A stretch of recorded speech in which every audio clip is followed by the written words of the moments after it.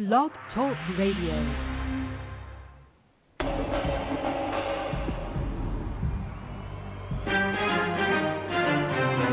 This is Our Common Ground, alternative activist empowerment talk radio, speaking truth to power and ourselves.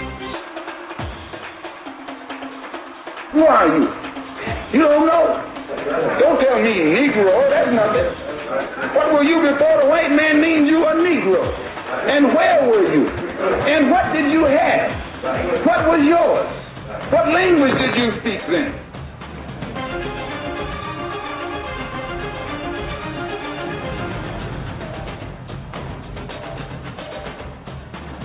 I am a revolutionary. It's not about what Hannity and Combs did. It's about what we didn't do. Amen. Then it speaks to us and the possibility for us as a future person, regardless of who's in the White House.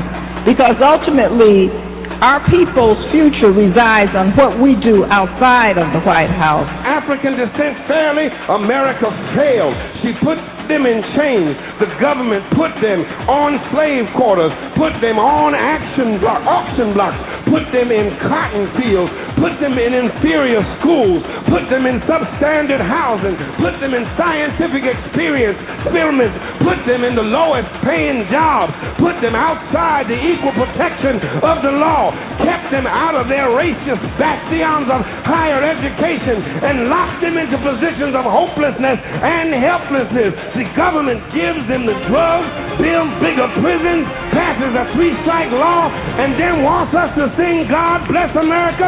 No, no, no. Not God Bless America. God damn America. That's in the Bible for killing innocent people.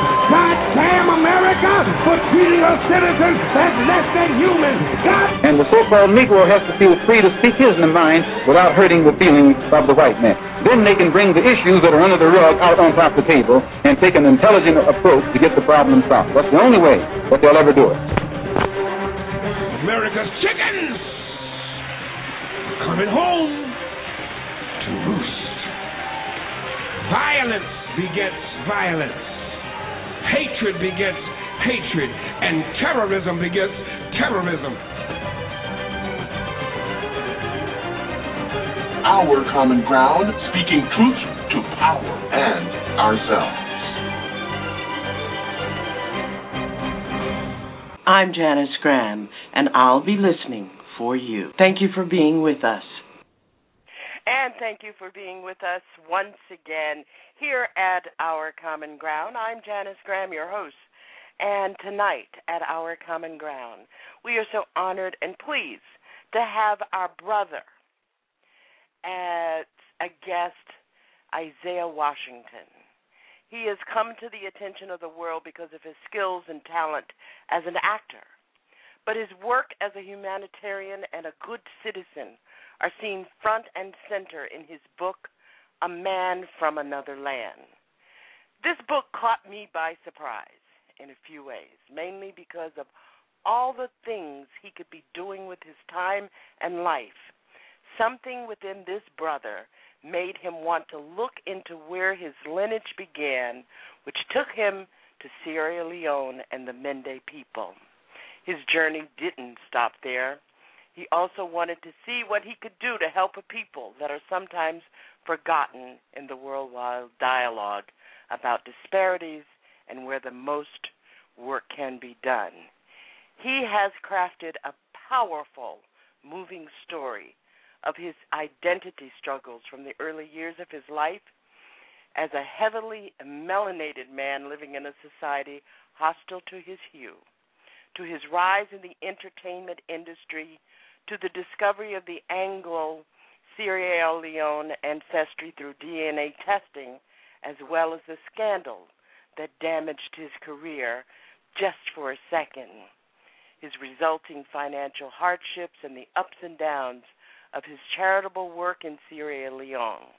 His is a story that is at once both stirring and comforting as he recounts experiences in his life that are part of a shared Black American culture as well as a unique journey due to his role as a respected Goodwill ambassador and chief in Sierra Leone. A very insightful story, and we are so very pleased to have him with us, and he'll be joining us right after this. I am so excited to have you with me to join in celebrating a good brother. You know, we like to talk about men who stand, and Isaiah Washington is one of those men.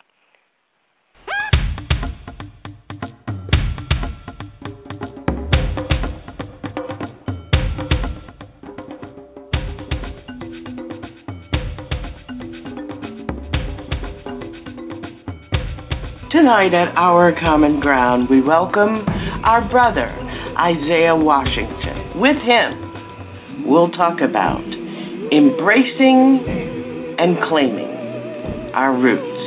Isaiah Washington, actor, activist, author of A Man from Another Land. Stay tuned. Brother Washington, your mitochondrial DNA is quite common among the Mende and Temne people in Sierra Leone. Yes!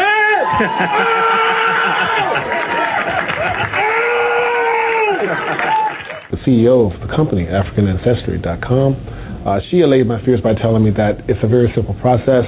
It's very anonymous. You become a number. And after that, I was like, okay, let me give this a shot. And it changed my life. The mask. For years and throughout my young adulthood here in New York, particularly in the Mecca in Brooklyn, everywhere I went, even before that when I was traveling in Toronto or Sweden or Germany, people who are actually indigenous of the continent would always say, "Where are you from?" And I would say, "Houston." And they said, "No, where are you from?" Brooklyn? No, where are you from? And I think that the daunting feeling was they were seeing something that I wasn't aware of. And the thing that really stayed with me all those years is I didn't have an answer. I didn't have another language I could speak. I could barely master English. There was always this haunting feeling inside for years that said there's something a little bit more about these people seeing me as something that I don't understand. And lo and behold, I had been having this dream since I was about 9, kind of showing me that I was somewhere and it looked like it was very green, very lush area. And I thought it was Jamaica. So my wife and I, we spent a lot of time back to back, 5 years in a row going to Jamaica thinking that this was the nirvana that I had been feeling. But on the moment I actually became a chief, it just blew my mind. Imagine having a deja vu for 4 hours. It was mind-boggling. So I'm the first. There are others now. I hear a couple hundred maybe have received their citizenship in Cameroon.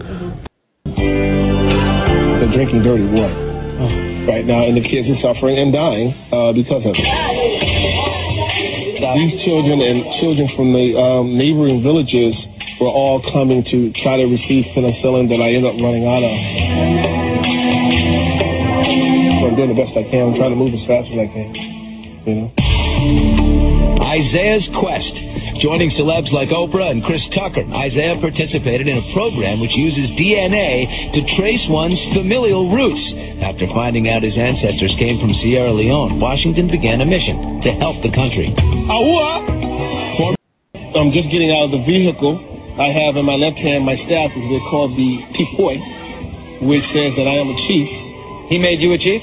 And what are you saying to these guys? I'm saying I'm very proud of you. I'm about to try to attempt to say it. Yeah, I go. Ingo Bivar. Gohu Ingo Bivar. They're cheering you. I got it right. The Goat Boy dancer, which is ancient. He is the guy that cleanses your past and your future. This is the last piece of African soil that tens of thousands of people stepped on before being put in the slave ship. For many Africans, Bunce Island has served as the final stop before a new life of slavery. A lot of the people that were there went straight to America, exclusively. That's what Bunce Island was designed for. Isaiah longs to have the island preserved as an homage to those who suffered there. But African Americans from America will come and visit, almost like a pilgrimage. Absolutely, exactly. And now, not only do you have the history, it's been acknowledged, and I really believe that the ancestors will be at peace.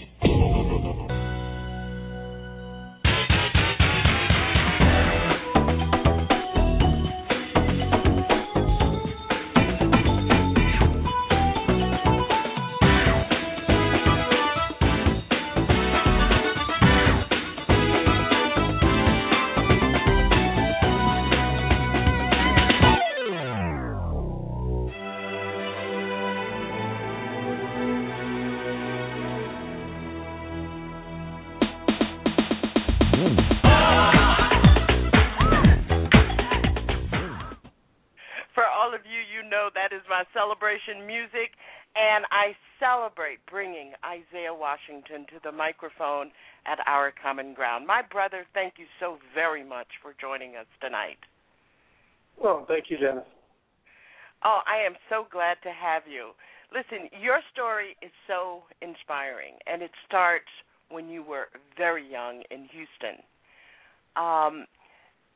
One of the things that struck me in the book was that you were so young to be in tune with the kind of not so obvious things that go on around young children's lives.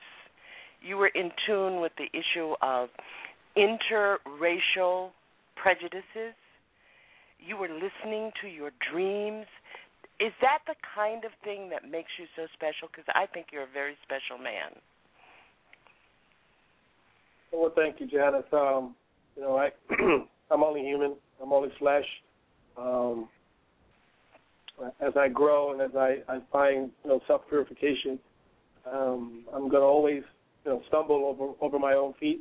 But I appreciate that assessment. I'm honored by that, and I want to give you my condolences of some of your transitions in your family with your mother. Thank you. We were supposed to do this a little earlier, but as it all works out, everything happens in due time, and obviously this is the time. I can only address being special or to give that honor to my mother, because if it were not for her, particularly her DNA and my father's DNA, I wouldn't be on this phone with you today. So I think that the most divine thing, the most special thing is the fact that we have a science that can validate us through our chromosome, which I think is probably the most profound opportunity in our particular community in the African diaspora for us to date in the 21st century. In my belief, I believe that the chromosome is literally that ladder,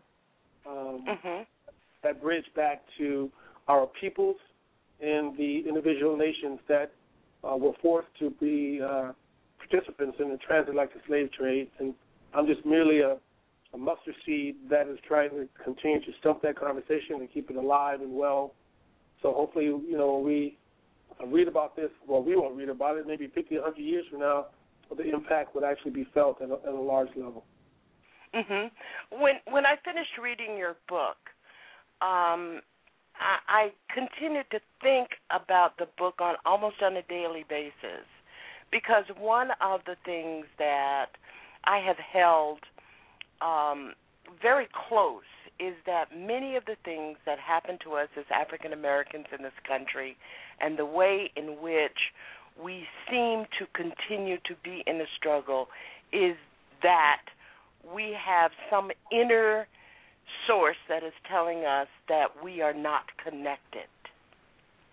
And your story was so thought-provoking in that way. Can you tell us, tell our audience exactly what led you to this DNA testing?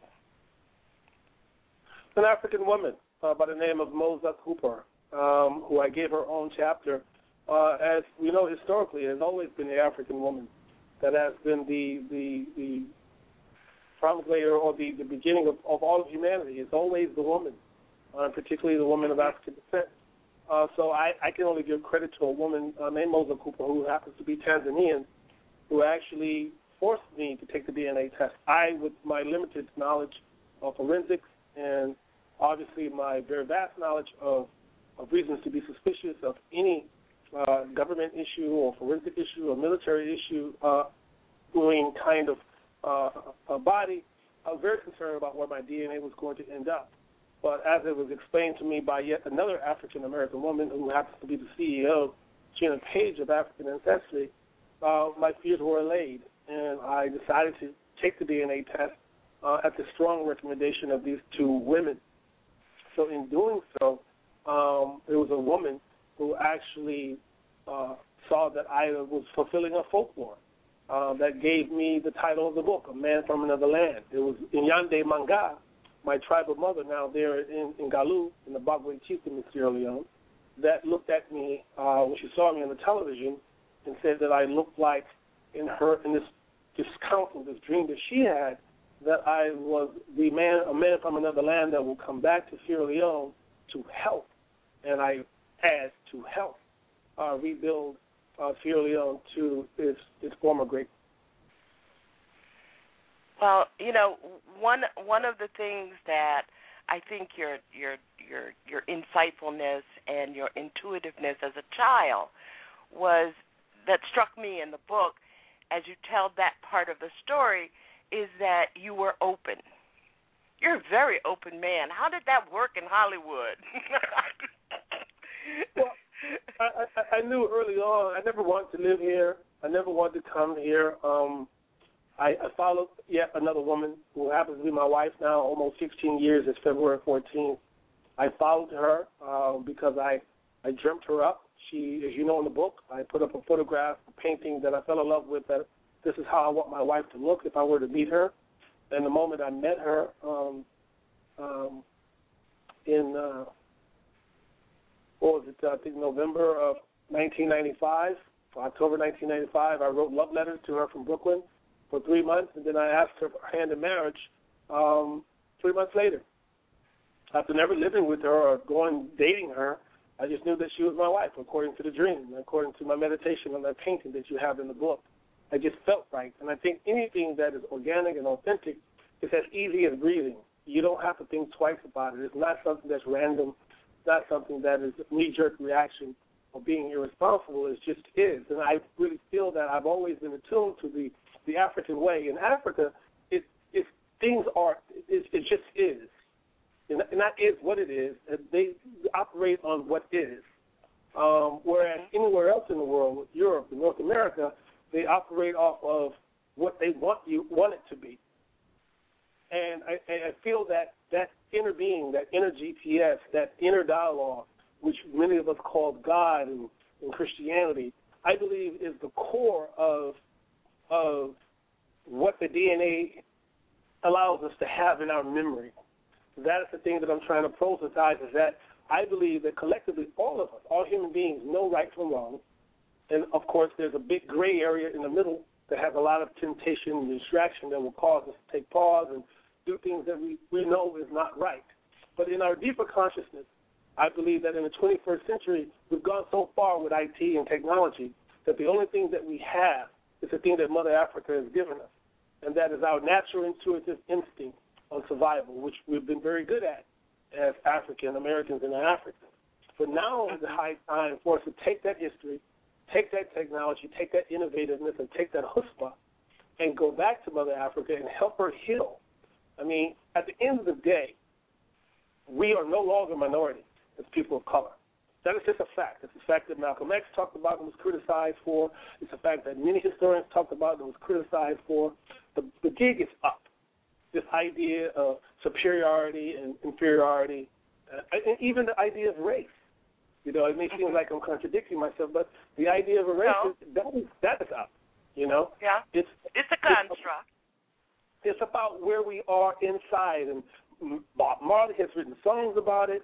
Many people have talked about that inner voice, and I really believe that inner voice is Mother Africa calling her best and her brightest back home to get it right so we can address all the ills in society around the world. I really believe that. And, you know, one of the things that in looking and reading about your journey that I was curious about, that really struck me, from your childhood in Houston, and you're going to the Air Force. That was kind of like so different from everything else you describe about how you saw your worldview. How did that happen? Again, I think it's the divine destiny. In the book, I really coined the idea that there are no randomness. There is no such thing as coincidence. I believe that once we get on the idea that DNA has memory, that every single thing happens for a reason, good or bad. The only bad thing is indifference in this world, because if you are indifferent, then you don't care either way. Even love and hate is, hatred and love connects people. It keeps you talking about something, but indifference, everything stops. All the cards are off the table. So I think by me going into the military, knowing that the first recession in 1980 was very, very harsh.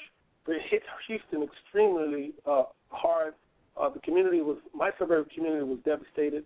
Many of the well-to-do people were walking away from their homes, and I simply just didn't want to be a burden on my mom once I knew that she couldn't afford to put me through college. When I didn't get the degree, as I explained in my football scholarship, I didn't want to be a burden on her. I think she had worked hard enough with a 10th grade education to provide me with everything that I needed for those 17 years, and it was time for me to go out and strike out on my own and try to find out my destiny on my own. And that's what I did. And then in doing that, that experience of 4 years opened my eyes up to other things and other pieces of literature, and which brought me here, a better understanding of what I didn't want to be a part of. Once I saw the inner mechanisms of what the United States Air Force and the military experience was about, I realized quickly that I didn't want to give 20 years of my life to that. Mm-hmm. You know, many of us have experiences where people walk up to us. I'm often approached and said, "I know that you're from Jamaica." No, but and we don't understand, nor do we give very much thought about it. But you gave thought to it when people approached you and said, "Oh, you must be African." Yeah. Again, you know, this idea of destiny dragging you by your heels, kicking and screaming, yes, is relevant. I didn't know. You know, if you reached out to me in 1981, 82, 83, 84 and showed me a picture of Malcolm X, I wouldn't have known who he was. If you showed me a picture of Honorable 10th County Cullen, Zora Houston, and James Baldwin, I would have known who he was or who she was. If you showed me a picture of Ida B. Wells or Fannie Lou Hamer or even Dorothy Height, I would have known who these people were. So in finding out where I was from and having this thirst of trying to figure out who I was before the antebellum South, I also was introduced to my own American history, which is African-American history, and women's studies like Audre Lorde and Nikki Giovanni and the importance of Angela Davis. I knew nothing about the Black Panther at the age of 25. Nothing. So my thirst for trying to find out who I was by trying to join forces in New York with Dr. Ben Jogana, or Dr. Ben, it opened up all these other things. A friend gave me a copy of the autobiography of Malcolm X, you know, at Howard University. I was 23 years old at the time. I read 2 books, the autobiography of Malcolm X and a book by G. Gordon Liddick called The Will, because at that time I was ate up in the military. I thought I was going to be the next Colin Powell, next General Washington. So everything I read was by Robert Ludlum or Tom Clancy, you know, or just for, you know, a different experience, I would throw in a Danielle Steele book only because I saw these books in supermarkets. So I thought that was the literature that I was supposed to read to excel. I had no education on who Richard Wright was and the Harlem Renaissance at the age of 23 to 25. None whatsoever. It wasn't until the eve of my 26th birthday that I began this journey, as you know, introduced to all these things by Harry Poe. And I'm eternally grateful for that because it put me on a course that allows me to be on this conversation with you today.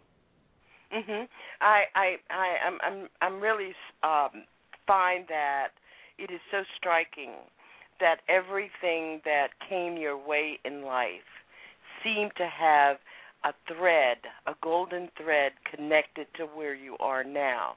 And one of the things that I think about is how you lost your father and the colorism issues that you faced at Howard University when you were a student there, and the fact that your acting career took you to Nambia in 1998 to shoot a movie. And that really was the turning point to bring all these threads together. Oh, absolutely. And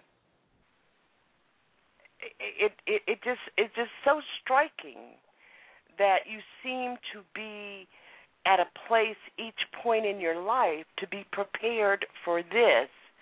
And then what you do once you understand who your ancestors are and embrace that and your history, you were prepared to act, to do something, to not just allow it to be a fact of life, but to make the fact a verb. And it's just an amazing way in which you can see your journey. And maybe it's because you wrote the book, but I think you were seeing this. Were you seeing this? Well, not clearly, as I've been afforded to through God's will, and my ancestors, Obatala, Yemiya, Ogun, and Kabio Sele Shango, and standing in the center and with the Chief Babalaos in the Mecca of Brooklyn and Harlem. All of these experiences were an amalgamation of me being the best soldier, the best warrior, the best social scientist in this purpose. Like I said, I'm just a mere mustard seed of an idea that is hopefully will evolve us as a people. I cannot take ownership of it because it doesn't belong to me. So yes, the picture became clearer and clearer. I think by the time I was catapulted out of the grave, and my attorney came into my office and he looked at my mementos. Me standing next to Condoleezza Rice and comfortably with George Bush and the First Lady Laura Bush and all these different people on both sides of the political fence, and having access to all these other leaders like Cornel West and Skip Gates and all these people. It's like, my God, man, he says, you need to write a book, Your journey and your interest is not just, you're not just an actor, man. And that's who I think. I think he's the first person I think in the book is my attorney, Ricky Anderson, there in my hometown of Houston. So all of these dots they were already connected before I was born, August 3rd, 1963. God already knew my purpose before I did. He just drove me through the fire to get me to this conversation right now. And he or she is still preparing me for my purpose. And it's nothing more gratifying and galvanizing and beautiful with money in the bank or not. It's to know why you were born, to know why your life, why I was given life, And that's all I'm trying to share in this journey is that every one of us has a specific purpose. Every last one of us have a genius. Every last one of us has this ability to access our purpose through our dreams and through these so-called deja vus or these random acts or these moments of coincidence. They're not coincidence. They're messages.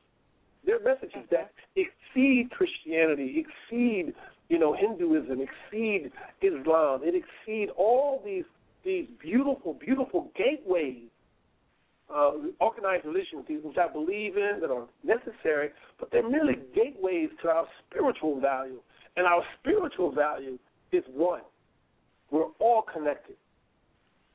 That's one thing I know, that if the slaveholders could change, if they could destroy our chromosome, our genetic marker that connects us to the mitochondrial DNA, the first woman in the cradle of this place, was gone from land of Kemet to Ethiopia, the land of Ethiopia, to now Africa, after that Roman, Serpentinas Africanus, that showed up there, and they named it Africa. Now it's called Africa, and now various countries because of the colonization of it.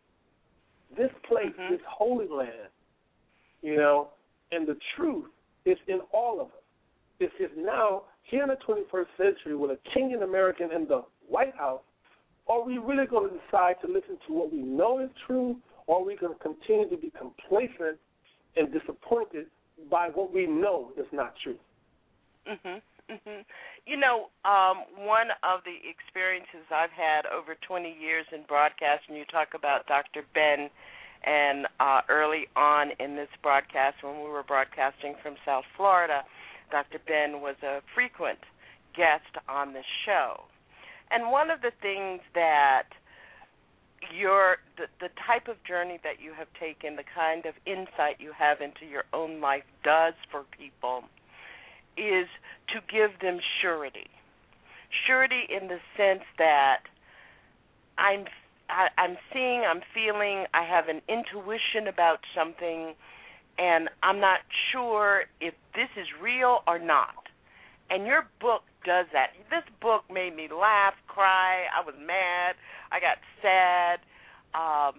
But it makes the reader see and understand that there is memory inside your heart, and that is what the soul is all about. It gives some clarity to that and brings surety. And I really thank you for taking the time to write about your experiences. And after reading your story, I'm not sure that you would never have been able to walk away without writing the story. But one of the most amazing parts of this is what you have done since you discovered who you are, or since you put all the blocks together. It was like a Lego puzzle, or whatever my grandson. I used to jokingly say, I guess, in the recent 40th anniversary of BET and Soul Train, I said what I've been able to do is like, putting the Soul Train puzzle together. Yes. I know. And the thing is about your story is that you haven't gotten, sometimes activists especially can get seeped into such seriousness and such serious focus that they lose sight of people who are not in the place where they are. And you have not done that. You have simply said, this is what it is, and I'm here. And that's just so very wonderful. I am just so grateful. I wish this book were on audio, and I hope that happens. Now, the people in my audience, especially my daughter who is listening, who's a huge fan of yours from your movies and your TV series Grey's Anatomy, would hold me accountable for not talking about your movie and TV career.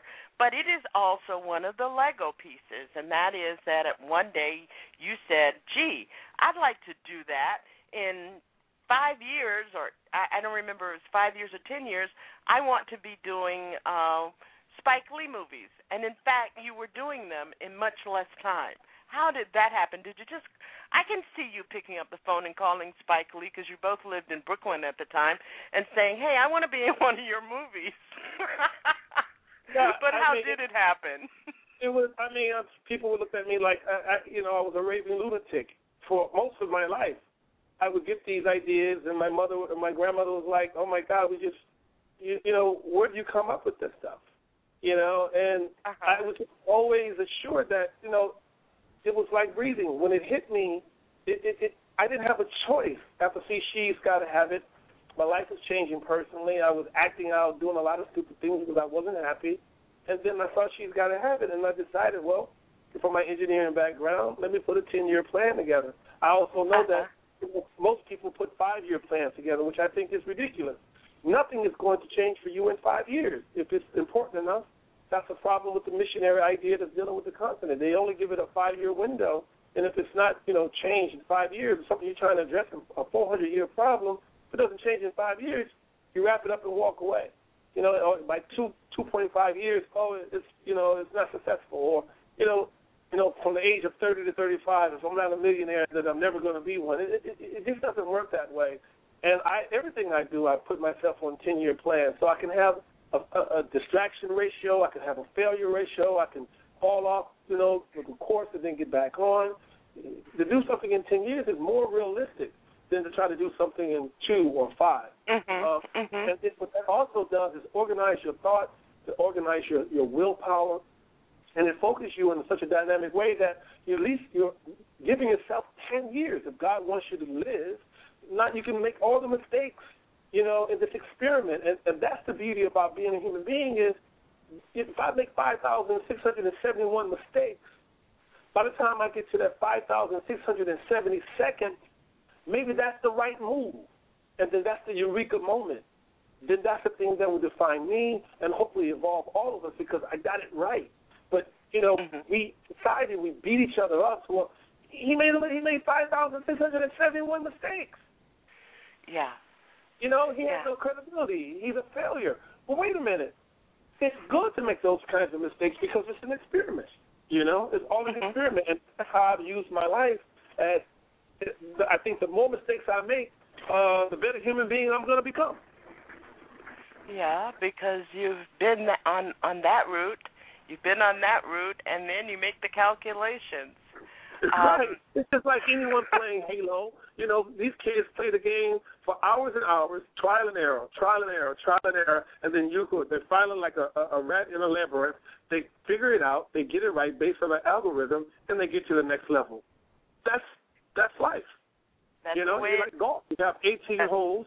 If you're fretting over playing the second and the fourth and the seventh hole horribly, then you're going to mess up the next few holes to get to the 18th hole, and you're not going to have a low score. It's the same task. Now, you got so many awards for being Dr. Preston Burke, and don't be mad at me. I only know Grey's Anatomy through a very enthusiastic fan who is my daughter, who's listening tonight. So that was before my TV thing. How did your peers in the movie and TV industry respond to what was going on with you? And obviously a very different kind of character in how your worldview brought you in from a different angle and perspective on stuff. Were you an anomaly in that industry? I felt like I've always been an anomaly. I never wanted to cut my locks and my goatee from my earlier work because I came out here initially to make locks and hair, facial hair on an African American man or a woman a non-issue. I purposely used my putting my family and my at risk financially because I purposely went after roles that I could, play Queen Latifah's boyfriend as an anesthesiologist who was not physically good at playing baseball, and you could see that. I purposely challenged the stereotype. I always used my work as a bit of a social scientist, and I said, well, everyone kept telling me, well, there's only room for Denzel and Will Smith and Eddie Murphy and Wesley Snipes, and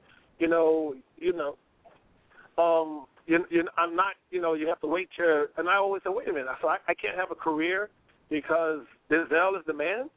Sounds like that's ridiculous to me. So I said, well, okay, then I'll create my own niche. I'll play enough hopefully quirky or offbeat characters that would normally just be thugs, but would now be perceived as intellectuals or beautiful or different or interesting, from Love Jones to Romeo Must Die. I always push the envelope by changing that role, that stereotypical role, the moment I got the job. But I was always trying to be crafty enough to say, well, to the producers and the directors that, okay, I'll play this role as a thug with gold fronts and gold chains and Stacey Adams shoes that's untied.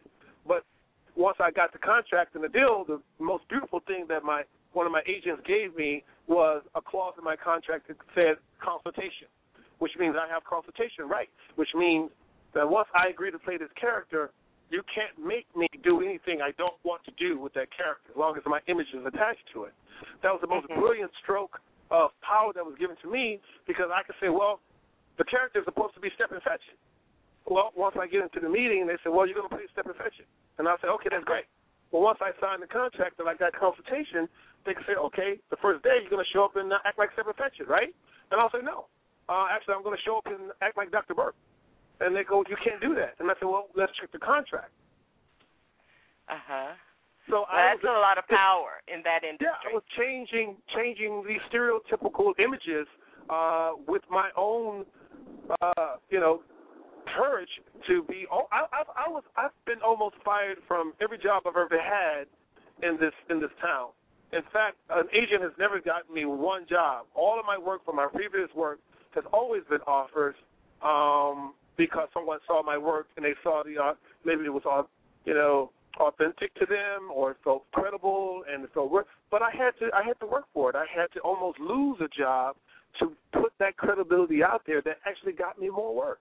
It was a very strange irony and catch-22 in this town. So that's how I got the label of being difficult, because every role that you see me in, even the first day on the set of Love Jones, I had a producer come in my trailer and with clippers, wanted to cut my hair.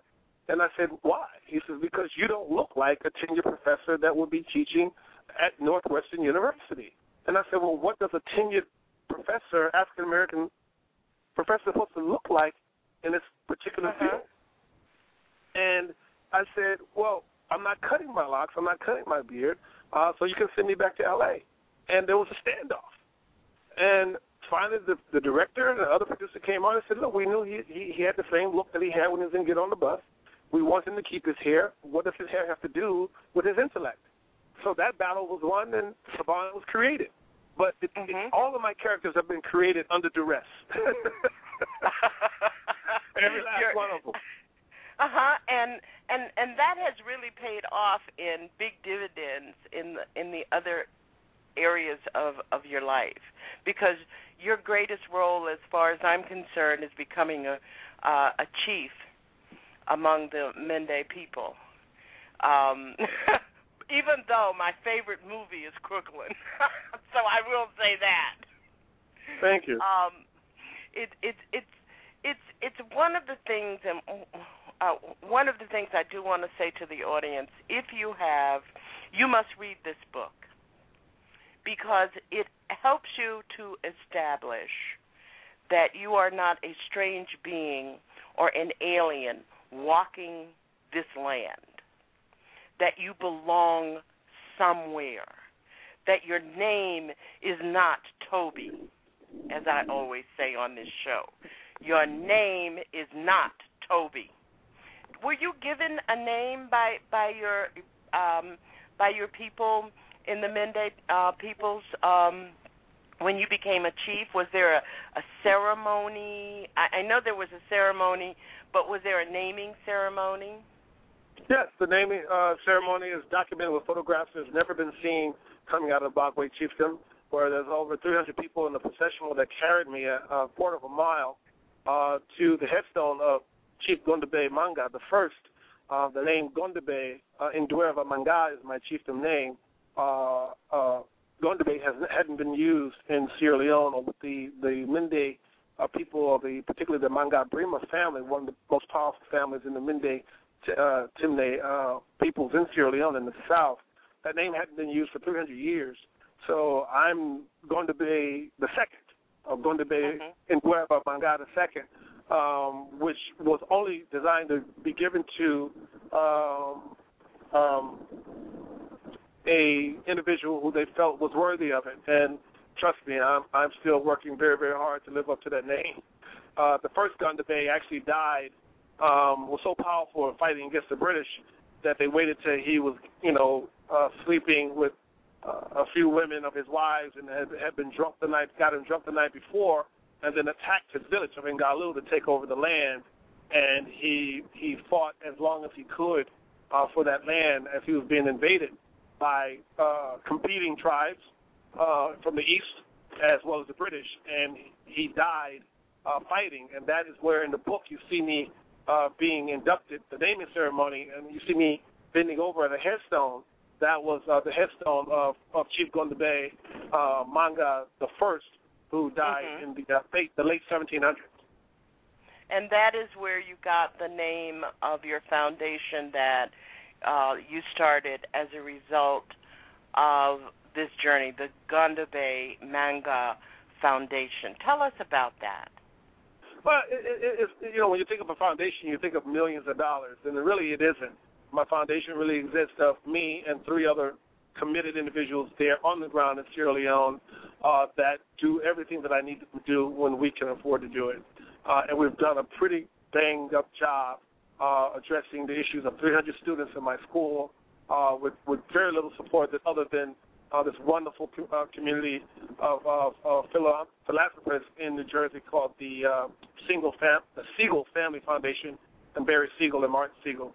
They've been one of my probably most steadfast supporters over the years, as well as Maria Elena Lamas and Tola Lamas out of Coral Gables, Florida, in the early times that I documented the book, have been probably my only supporters outside of my own resources in the foundation. So it's been a struggle and a tough journey, but we're getting it done. And things like this and the book and conversations like this, it's starting to let people know that, wow, there are more friends that I would like to have to accelerate this opportunity, this thought of addressing one village at a time and asking the people what they want, as opposed to coming in with this missionary idea and saying, well, we're smarter than you, we're better than you, we have more innovation and technology, we're going to tell you what you need. And that's not what the people of Africa, and it's certainly not what my people want. They know what they want. They don't need ownership. They just need a leg up. They need a shovel, the rubber boots. They'll build it themselves. They know exactly what they want. They have known for thousands of years. They just need a leg up to support themselves and their dignity, and they'll take care of it from there, and that's what I've been doing. Well, in addition to reading the book, buying the book and reading the book, and one of the things that I plan on doing is your life certainly must be a beacon to other African American, especially males in our community. How can our listeners assist the Gondobé Manga Foundation? Because one of the things that we know is 9% of Sierra Leone's population lives below poverty, and 28% are living in rural areas that simply have no access to clean water. Is there a way in which our listeners can become a partner or provide financial support to the foundation, and how do they do that? Well, I think, the suspicion level of any organization is always proven by its deeds. If you look at my website, it's very transparent in terms of what I'm doing. My struggle is real. But one of the reasons why I wrote the book is that once, obviously, I started this foundation thinking I was going to be on this hit show for 10 years. And I wouldn't be asking anyone for anything. I was happily using my own resources and quietly getting things done. Obviously, it did not pan out that way. Obviously, I'm supposed to be on the phone talking to you and your listeners. So what I would say is that, help this book become a bestseller. Get me past 18,000 copies sold. I didn't get the support with the media for various reasons. It's been out for 6 months. I didn't think I would. There's still a lot of angry people for whatever reason. They want to hold on to holding me down or me back when they're not. But ultimately, my reason for writing the book was not only to sustain the foundation, but to sustain myself. And the thought was that, wow, this book was going to sell 18,000 copies. They gave me a really nice advance thinking that my fans and supporters around the world would buy this book. But we found out that a lot of, places have had the book and they've put them in the basement, not to be found. There have been some unfair practices around the country of essentially hiding my book from the public, even though their job is to sell it. So my thing is to go to Amazon.com, and do a campaign, at least sell, 250,000 copies. Then that alone, the capital from Hachette Book Group, will be able to fund all the mandates that I've already lined up for 3 years ago to accelerate what it is that I'm doing in Sierra Leone. That's one start. And then that way, as the book I know is being sold, generating capital for myself and the foundation to do what I need to do, I'm not asking anyone for a dime. I'm just asking them to support the manifesto, my testimony, the book. And in doing that, I can take it from there and then show the world transparently what is being done. So whatever money they're putting into the book, be it on Nook or Kindle or Amazon.com, or demanding that Barnes & Noble order that book and they pay the full price of $27, then that's helping me and the people of Sierra Leone directly without you saying, hey, here's $100 to your foundation. I don't know what you're going to do with it. I don't know how I know where you're going to spend it. Well, you'll know where the money is going to go once this book becomes a bestseller, because then that would tell the corporation that, okay, the book is making money, they get their money back, and now the world, not only is it making money in the bestseller list, but now the rest of the world is getting an idea of what we're talking about on this call tonight. And then that is the bigger picture, is that people are understanding the message and at the same time helping me help those who can't help themselves. So one of the things, we're alternative activists, empowerment radio folks, and if whoever your bookseller is, this is such an important story.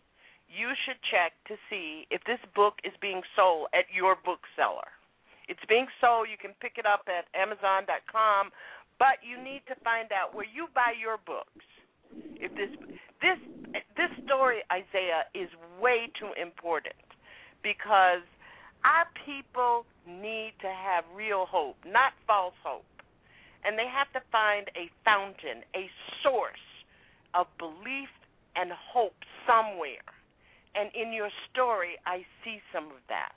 Until we get real about our pain, folks, and understand where it's coming from and how to stabilize it, we're going to be suffering from Louis Dewey disease forever.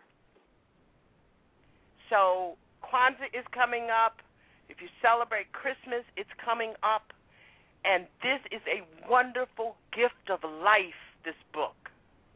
Life not only about self-discovery and identity, but it is also a book that does some good. And that is where we've got to start focusing our lives, because worrying about how many books Herman Cain is selling or Barack Obama is selling is one thing.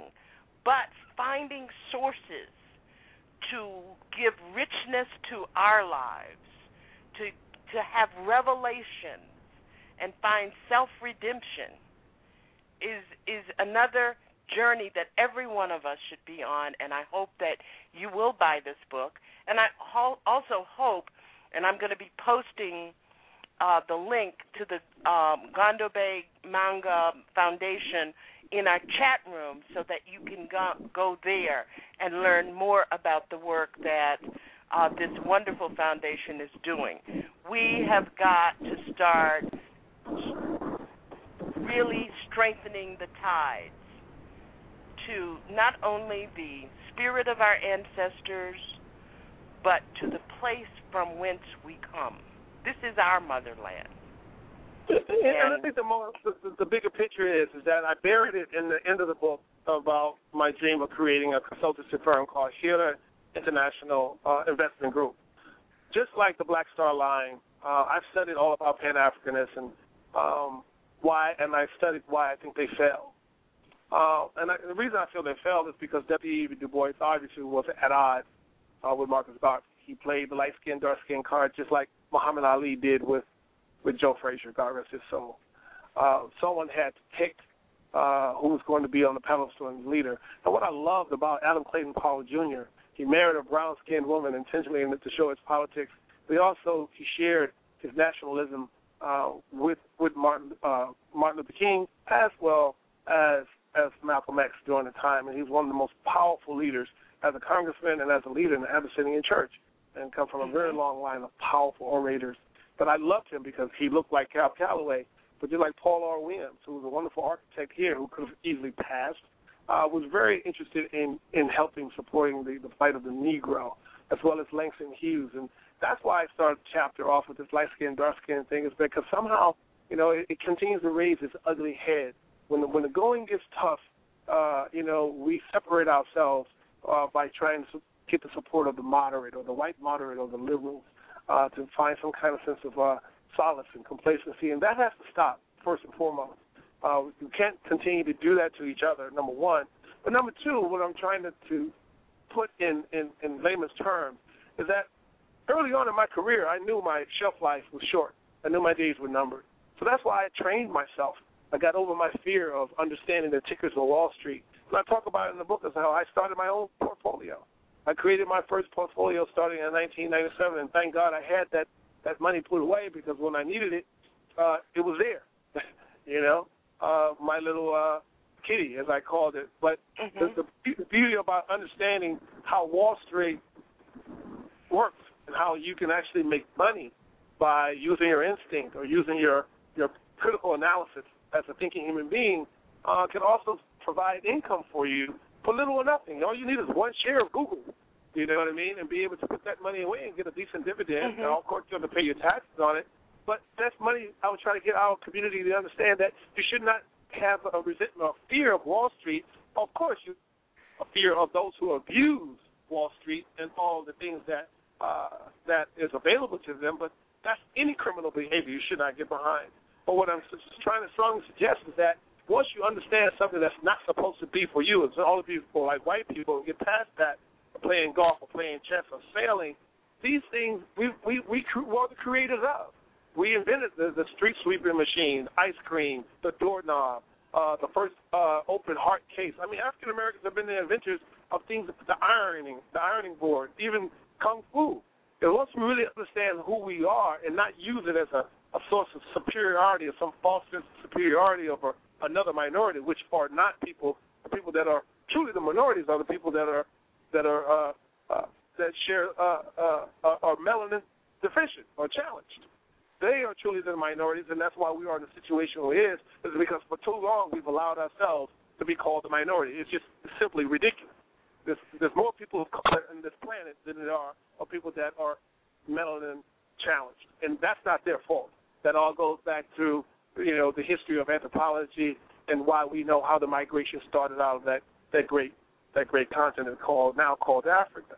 But there's so much that we need to do that we can help ourselves with by just understanding how to create a relationship with Morgan Stanley in the right way, with rightful behavior, and understanding that Charles Schwab can help us by just investing in things in your house. If you buy Tide or Palmolive, things that you spend your hard-earned money on just every day, toilet paper, find out who owns that company and buy a share. You're going to buy that gas anyway if you're not driving a Prius. You're gonna spend your hard-earned money watching DirecTV, so find out what company owns it and buy a share in it. And if you don't become a shareholder, then you're going to always be the product of a slaveholder. Right. It's really interesting that you're talking about this. My 10-year-old grandson wrote an essay this week for his investment class on how to prepare to buy amazing stocks. And one of the things that I was going to inform my audience about during this broadcast tonight is about OneShare.com, where we buy stocks where you can buy one share of stock in companies that children identify with, like McDonald's and DreamWorks and other things. And I think that we do have to have a certain level of financial literacy education going on in our homes. And I'm so glad that you said that, because unless we become consumers with power, we will always just be people who are spending money and getting poorer and poorer and not having any presence in the economy at all. Thank you, Isaiah, for talking about that. We're going to – go ahead. Right. No, I was just saying, $96 billion comes out of black hands. $96 billion a year just in travel and tourism alone. Between all the sororities and fraternities that get on cruise ships and not knocking them, but all these cruises that are taken around the world from African Americans alone, $96 billion is spent in travel just from the African American community alone. $96 billion. And we have no real presence, serious presence in this economy. And one of our guests from a couple of weeks ago, Sandy Darity, who is an economist and professor of public policy and economics at Duke University, just wrote a very, very revealing article last week about the presence of African Americans in the 1%ers, and it is startling and it is sad. And when you talk about the dollars that we put into the economy, there is nothing significantly coming back to us. Isaiah, I know that you are going to have to leave. I do want to give my audience an opportunity to ask questions and to talk to you. And we need to take a break for those of you who are just joining us. This is Our Common Ground, and our guest tonight is the good brother. I've been calling you the good brother all week. Sounds like a movie or play. Oh, is that a TV show, The Good Wife? And I really think of you as yet another son. After 20 years, I think that I'm gathering up a lot of sons and daughters on this broadcast. It didn't used to be that way. You're listening to Our Common Ground. Our guest, Isaiah Washington, the award-winning TV and movie actor, the author of Man from Another Land. A Man from Another Land is the book. You can pick it up at Amazon.com. And he is also the founder of the Gondo Bay Manga Foundation, and you can learn more about that if you come into our chat room at blogtalkradio.com/OCG. I'm Janice Graham, and we'll be right back.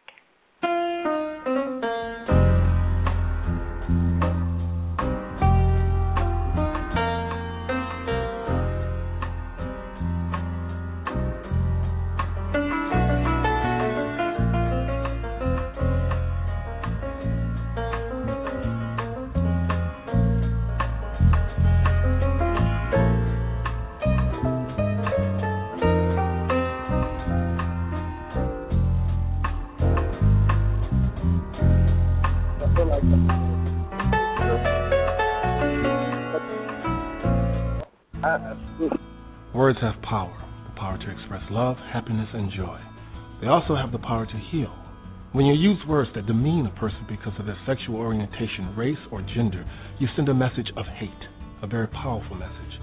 But we all have the power to demand better from one another and ourselves. We have the power to heal and change the world with the words we use.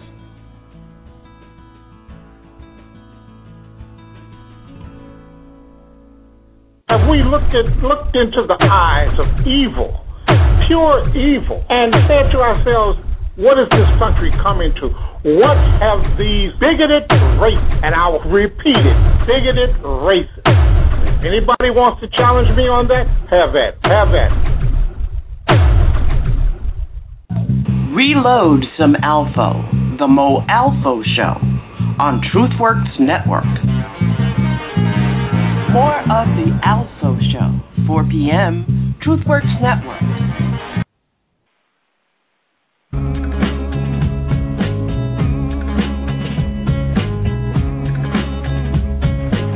Now, I couldn't see where you coming from, but I know just what you running from, and what matters is who's matters with the want to stop you falling from your ladder. Think I'll feel like you're feeling now, doing things just to please your crowd.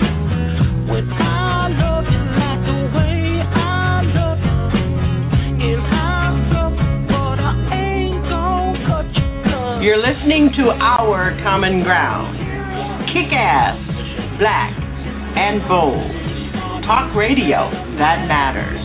I'm Janice Graham, and I'll be speaking truth to power. Saturday, 10 p.m., Our Common Ground. Transforming truth to power, one broadcast at a time.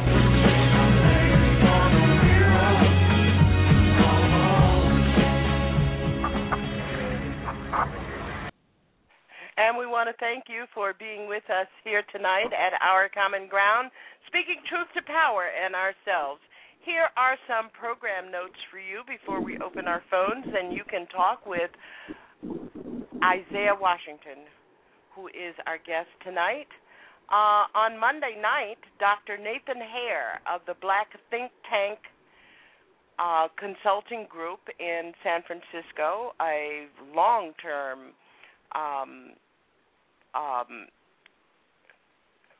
soldier in the liberation of African Americans, a scholar, professor, and an author, will be on TruthWorks Network with Global Village Voices with Peter E. Matthews, and that will be at 9 p.m., and we hope that you will join us. TruthWorks is a broadcast product of Our Common Ground, and we have a full week of broadcasting going on at TruthWorks on Thursday and Friday nights, Into the Lion's Den with the Sons of Huey Newton, 10 p.m., that's a new time, 10 p.m. with LDX and Information Man, and of course, the most rock-throwing, gritty politics on the Internet with the Alpha Show at 3 p.m., TruthWorks Network. And we want to thank you for being with us here tonight.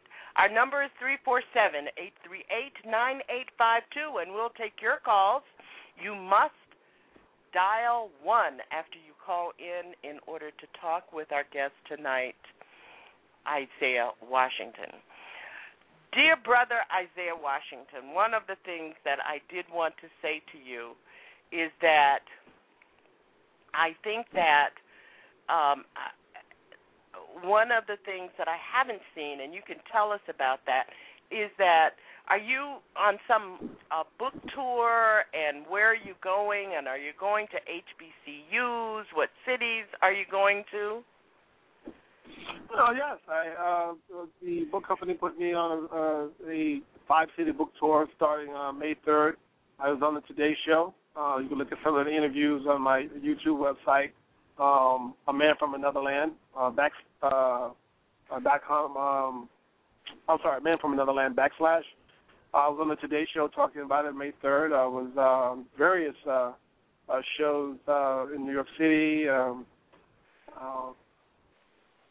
Somehow I don't know, I missed the African American community. I don't know how, but I guess goes to show that the book group was only thinking of maybe my Eurocentric fan base based on Grey's Anatomy, and I think now that pretty much backfired. Because, the book has been out since April 27th, 6 months now, over 6 months. Uh-huh. But, yes, I did Atlanta, I did Dallas, I did Fort Worth, I did New York, Marva Allen, who was very supportive at her bookstore in Harlem. I was all over the country, and but somehow I'm still sad and disheartened that majority of the people that the book really would speak to have no idea that the book has been out there. Mm-hmm. What about some of the black book clubs? I'm open to them. Send them my way. Okay.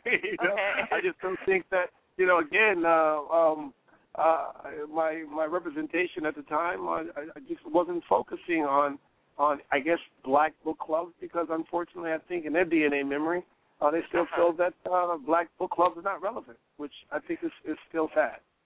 Well, one of the things that I'm committed to do, we have an awful lot of scholars and professors who come to this show as our guests, who have over the years we have groomed great relationships with, and I'm certainly going to. I'm surprised to hear that African American Studies programs. I'm really surprised to hear that this book has not come up, and I'm certainly going to send an email to our guest list about the book.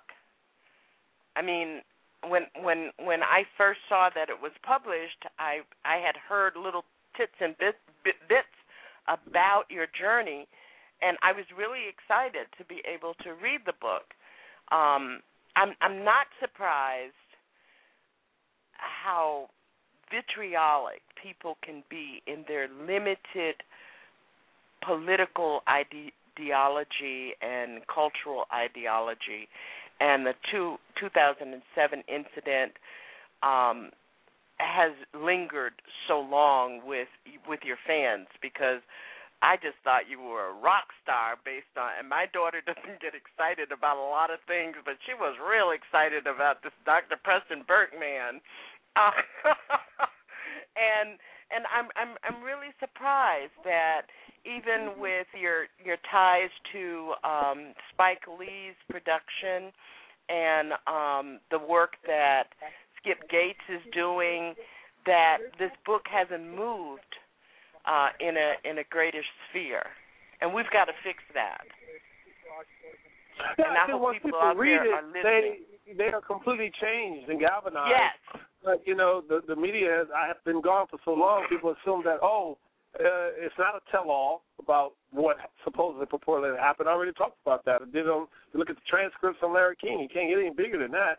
I've already spoke my piece on what really happened on that October 9th day and what prompted me to make the misstep that I made that I already apologized for at the Golden Globes. So that, in my mind, has already been done. But for whatever reasons, people just, in general, just don't want to talk about Africa. And I guess they're confused. It's like, why am I an authority on talking about Africa? But then once they read the book, then they go, oh my God, we get it. Yeah. We get it. Yeah. We get it. Now, at least that's the response to the feedback I've been getting is that people, what is the book is about? I don't get it. And then when they read it, oh my God, they're really glad that they did. But you also are a peripheral victim of what I call the superficiality of people who get involved in issues having to do with ancestry and the DNA testing, because at one time all the actors and the people, the celebrities, and they were really getting the DNA testing, and then nothing happened, and it didn't mean much to them. And fortunately, it meant a lot to you. Right. So you may be a peripheral victim of that. But one of the things that I don't understand is that all of the scholars who talk about this whole notion of having DNA memory have not been just full throttle on your story. And we're going to do what we can to fix that, because I think the book is just very important. I mean, this is at the heart of our pain and our struggle. Because, I want to tell you this, Isaiah. Many years ago, I grew up in a segregated community in South Florida, West Palm Beach, Florida. I come from a race family in the sense that I grew up and everything was about community in my house. There was nothing. I came from a family of 21 teachers.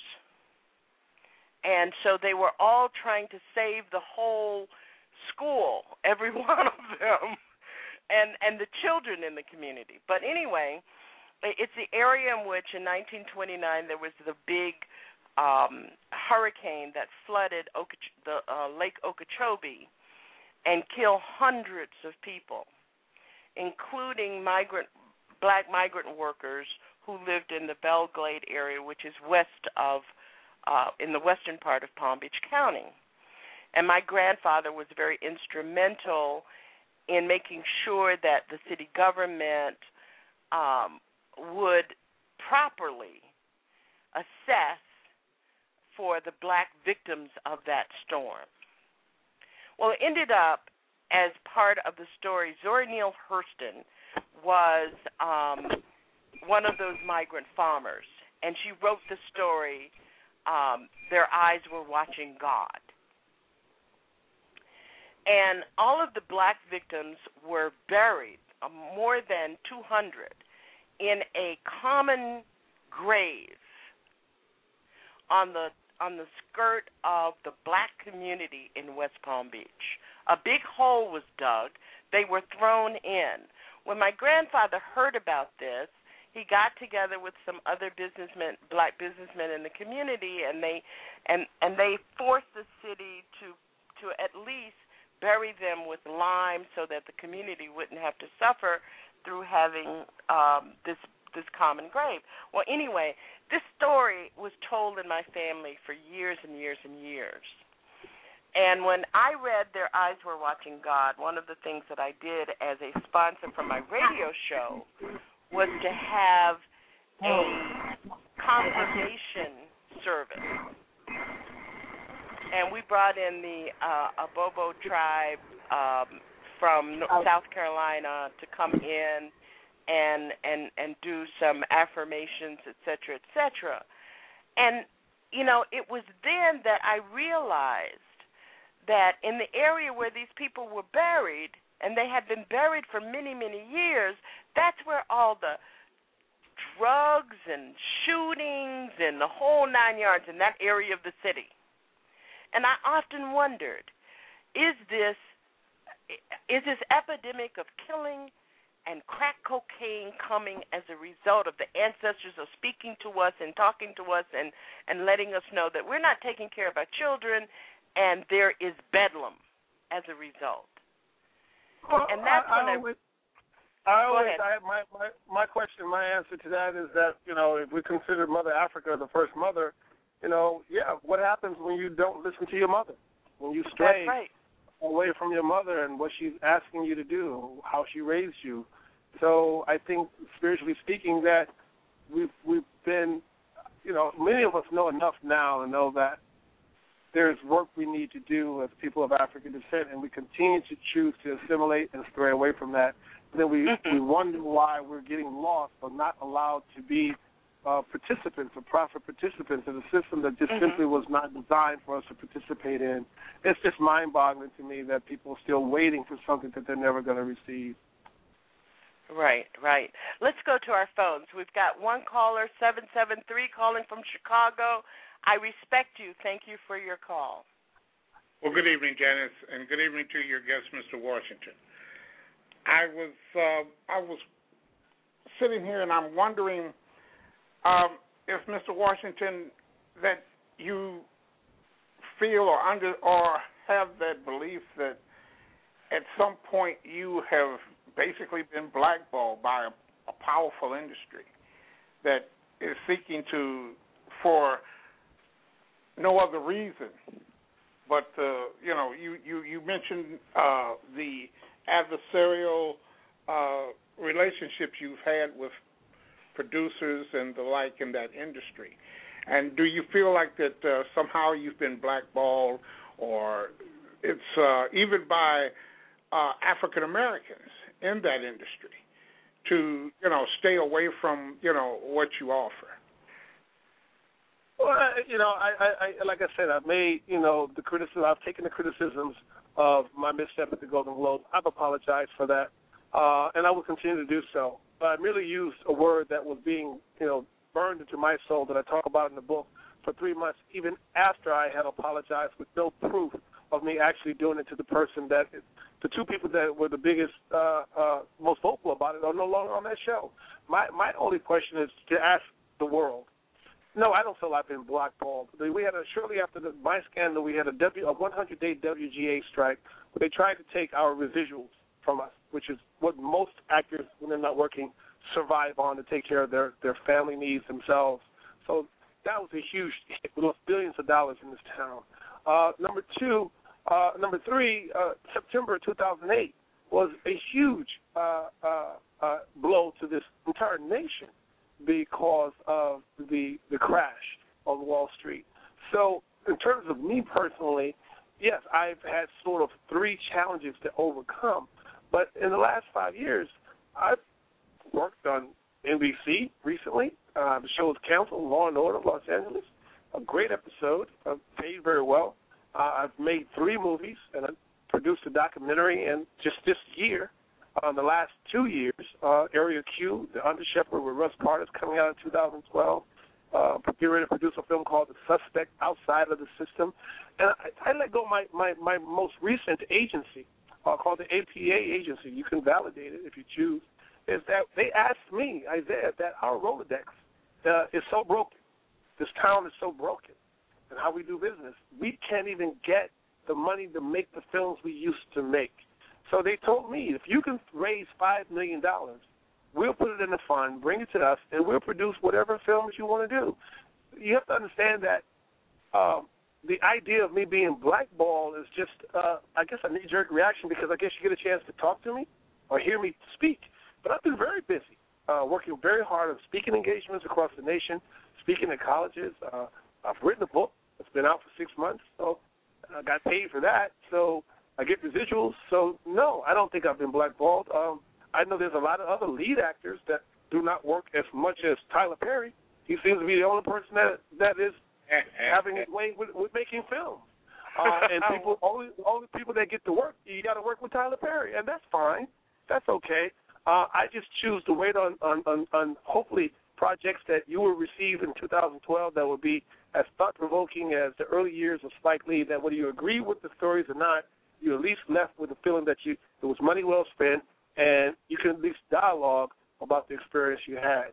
But the feeling of being blackballed, yes, there is still a simmering of certain select groups that I feel that are still prejudiced for whatever reasons, even though there have been other examples that have nothing but proof. Perez Hilton, Ann Coulter, Jerry Lewis have actually used the word that I've been beaten and bludgeoned for, and they have it on record on YouTube that you can see. The evidence is there. Yet you have no evidence of me using the word against anyone in a harmful manner, and you also have me on record doing the only person that have used the word that did a PSA to do it, not to save my job, but was a part of writing that PSA because I meant it from my heart. Now, the question of whether or not the African Americans can receive or accept me or forgive me like a Chris Brown or Jesse Jackson or anybody else that's made a misstep or a mistake, then I think, sir, and women of listening, that is something that you have to ask yourself. What is it about you that will refuse to accept Isaiah Washington unless he's being attached as the guy who got blackballed off of this hit TV show, when in fact it is still the only character in the history of television where the general public around the world is still pining for that same actor to return to the scene of the crime to continue playing Dr. Burke. That seems to be about it too. I mean, you're right. Yeah, and the thing is, it was fed a lot of kindled wood by the media. Well, absolutely. I think that an industry like that, and you have, certain unsavory people who are in charge of that industry, and that's what they try to project. Yeah. 773, thank you for your call. We've got to move on to another caller, 404. You're on the air with Isaiah Washington. Greetings to you, Janice, and to the listening audience as well as to Mr. Washington. Am I being heard? Am I coming in clear? Yes, you are. Thank you, Sarah, for joining us. You're so welcome, Janice, and Isaiah. It's indeed a pleasure to be able to speak with him. I heard his show on many of the other shows, talk shows. I believe it was GW and Deb Smith before his show was taken off the air. And I am it's very despondent to hear what this young man is going through, trying to get his book pushed into the public forum and how he's being blockaded at every possible option. What have you tried to do? Have you contacted black bookstores, HBCUs, and other venues to try and see about getting this book out there? Absolutely. I'm in talks. Actually, I'm behind in my emails. I just jokingly tell my wife when I got off my book tour recently, I have 1,333 unread emails because I personally like to respond to each and every one email. I think it's more authentic to do so. So I'm down to 721 unread emails as of the last 2 months. So, yes, I finally come across an email where I was reached out by John Wilson, who is the executive director and of the White House Initiative for Historical Black Colleges and Universities. I saw him speak. We shared a panel recently at Howard University Presidential Symposium with Michael Eric Dyson and Frederica Whitfield was the moderator, and the presidents of Morehouse and Howard University was there on hand, as well as Mayor Kasim Reed. And he is very open to have a conversation with me to talk about how a Man from Another Land can be a required reading for all of the students in all of the 105 historical black colleges and universities across the nation. So I am very hopeful about that conversation when we do have it. If we don't have it this year, we'll have it in the new year. He has reached out to me earnestly to have that conversation. I'm assuming he's already read it or is reading it. So I'm very gratified that someone with that power that is sitting at the White House working for President Obama is interested in the book. So, I think that would be one heck of a start in coming into 2012 with all the other, great things as an artist that I'm hopefully will be out there for your consumption to see and judge me as an actor again. So I'm very excited about that. I am kind of, still not really clear on a lot of things on why the book hasn't really hit with our particular communities and the churches. I think part and parcel, a lot of it is probably because of just me. This is my first book, and I think historically, first-time writers never do as well as their second endeavors or third and fourth. So I'm taking that on the chin and being don't discount yourself like that, because look at Invisible Man. That was the only book that was ever written by Ralph Ellison, and it's still in circulation over 40-some years ago. So you should not say that being a first-time writer. What it seems to be, we need to get your name out in the public forum, and there are a lot of black forums out here that you need to go ahead and start getting your information out here. These black book clubs and bookstores or whatever, and get your book put out. We hope, Sarah, that you'll help do that. And there's a way for us to keep pressing on getting this book more visibility. Or something? Is there a website or something up, Janice? Because this is really ticking me off when I'm sitting down hearing this, what's going on with Mr. Washington. Because it seems, Janice, that the gay slurs as well as anti-Semitic has taken over for blacks. You can go to jail. You can lose your job for saying a gay slur, so-called gay slur, so-called gay anti-Semitic slur. But if you say something or you do something on a black hate crime, nothing is going to happen to you. So the gay and lesbians and all these other people, they're more protected than being black. So this man hasn't said or done anything that is detrimental to anyone. So I don't see why they're trying to take his livelihood away from him. I hear you. Sarah, we've got to go to another call, but I absolutely hear you on this. On mute. And thank you for joining us tonight. 301, you're on the air with Isaiah Washington. Thank you for joining us. Well, good evening, Janice, and good evening, Mr. Washington. Good evening. Hello, sir. This is LDX from Internet Alliance. Then, how's it going this evening? Good. We're backed up with calls here. Do you have a comment or a question you want to ask? Yes, I would like to ask Mr. Washington a question. What is your? First of all, I'm a big fan of yours. First of all, what is your? Which movies or your talk show that is your mostly a success? I think I have many favorite movies. That you mean that I'm a part of? Yes, sir. I think one of my favorites, two films, one called Welcome to Collinwood, which is a comedy I did with George Clooney and William H. Macy and Andrew Davoli and Patricia Clarkson and Louise Guzman. And I guess my all-time favorite is a film called Dancing in September that I did with Nicole Ari Parker that ended up on HBO. Oh, I absolutely love that movie. Okay. Well, thanks, guys. Dancing in September. That is just so heartwarming. Thank you, LDX, for your call. We're going to go to 312, and then we're going to have to wrap it up here. 312, you're on the air. I respect you. Hey, Janice, this is House Music Glover. Mr. Washington, it's a pleasure speaking to you. Actually, you just mentioned the movie I want to talk about, Dancing in September. I just saw that literally about 3-4 days ago.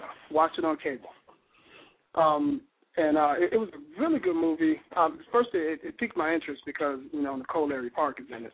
I have fun watching her shop for groceries. But actually, watching the movie, it was the theme. It was really, really good. The characters were written perfectly. The storyline, the character you played, Mr. Washington, I felt that little tug between wanting to do the right thing and, like the character said, being able to do it from the inside. But once you get inside, you have all the trappings that get you caught up and may distract you. And even if that's the original idea behind moving things forward, you know, as the character kind of stated. And then everybody just getting caught up in the stereotypes and you wanting to do really, really well and do things for your people. But ultimately, media, TV shows are about the money. So without the money, without the ratings, you don't get the chance to make the changes. So I encourage anybody to watch the movie. It's really, really good. It's really, really well written. And well, thank you for the recommendation. Absolutely. And I'm wondering if what you're trying to do, take like is it Danny Glover or the Harry Belafontes, the people who are really had another agenda outside of acting. I mean, are you going in that direction? Exactly. Know, whether it's Danny Glover, Harry Belafonte, I'm definitely trying to walk in their shoes. Absolutely. That's absolutely correct. And you definitely are walking in his shoes. Great. Well, thanks, man. Appreciate talking to you, and I'll talk to you soon, Jen. Thanks, Charles, for your call. Okay, Para 13, you're on the air. I respect you. Thank you for your call. Greetings and thank you. And hello, Brother Isaiah. Hello. One of the things that you're speaking about, culture, and it appears that in today's time we really need to focus even more on that, due to the fact that living here in America as African Americans, you know, coming out of slavery, there was no halfway house to help us prepare for the real world. And so our developing of a culture was really mimicking Western civilization, which really wasn't conducive to their own mental well-being. So at this point, we see what's going on that I would call the dysfunction, the paradigm of dysfunction here in America, and how do we shift our mental well-being in a direction that we will see ourselves from a holistic perspective. And again, primarily taking a look at culture as far as how we see ourselves, clothing, drinking, eating, all of these major factors, environment in which we live. We know we don't have the same cultural values that our grandparents, nor do our children have the same values that we have. But what is that common thread that you recognize at this point, that you've been doing your own self-searching, that you see that all of us should be going in a direction that will be conducive to our survival? Well, the thing that I'm doing is I'm not reinventing the wheel. Pan-Africanism was started by Mr. Henry Williams, who was a Trinidadian, then W.E. Du Bois, Dr. Edward Wilmot Blyden, actually, then Mr. Henry Williams, and then W.E. Du Bois later, who was given the title as the father of Pan-Africanism, but it really started with Edward Wilmot Blyden. This has been going on since 1787, what I've been able to do. I have been able to make history by becoming the first African-American to receive the dual citizenship, a full citizenship, with the Republic of Sierra Leone on April 26, 2010. Excellent. That's one heck of a start, is by saying that now this West African president is reaching out to us, the North American Africans, and saying that we'll welcome you home to relearn the language, to relearn the culture. All we want you to do is to come back and invest in the commodities, in the emerging markets, which is 24 of them on the continent, so you can have your own. I have access to 6,000 hectares, or over 5,000 acres of land. That's a heck of a lot more than 40 acres and a mule that we never received. Okay, so what he's saying to me is he is of the same thought of Kwame Nkrumah. We started off well, but somehow our own people betrayed him and got him out of there with a little help, I think, from other provocateurs and detractors. The same thing with Haile Selassie. He was forced out of his regency in 1974 because the people was taught not to believe in him anymore. Patrice Lumumba, Mobutu was put at odds with him for other infiltrators. So everything that is happening has been happening historically. Stokely Carmichael, Fred Hampton, Martin Luther King, Adam Clayton Powell Jr., Horace Mann Bond, Ralph Bunche, probably the only one that was able to succeed in his career quietly, like Thurgood Marshall, because they stayed behind the scenes.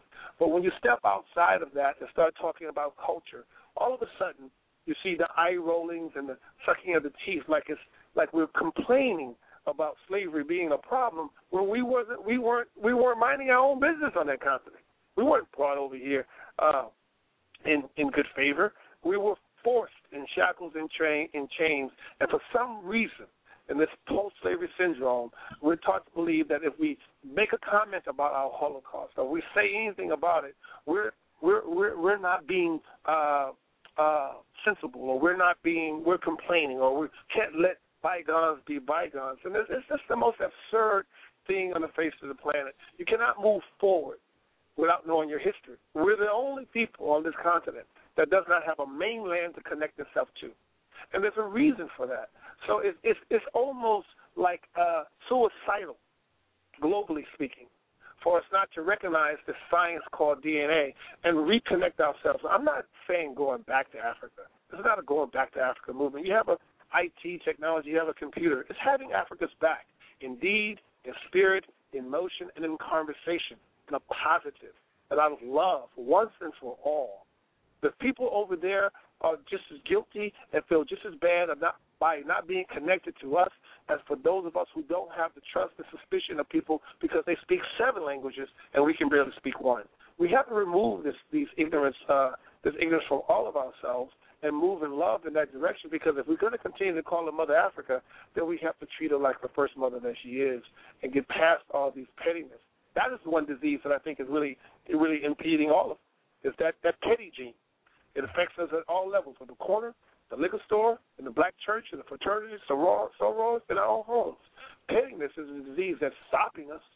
Once we can get past our pettiness, then we can actually have our freedom that so many people have died and been lynched for in the 21st century. Hey, we got a king in American in the White House. Whether we like it or not, he is probably the most purest African American on the face of the planet at this point, and he is the leader of the free world. So we need to step up. May I ask another question? Go right ahead. Sure. We have another caller, okay. And Mr. Washington does have to leave, but make it very quick, please. Thank you. Brother, as you see, the country is now making a shift from capitalism to fascism. You know, corporations are now pretty much in control and dictating American way of life as well as the global.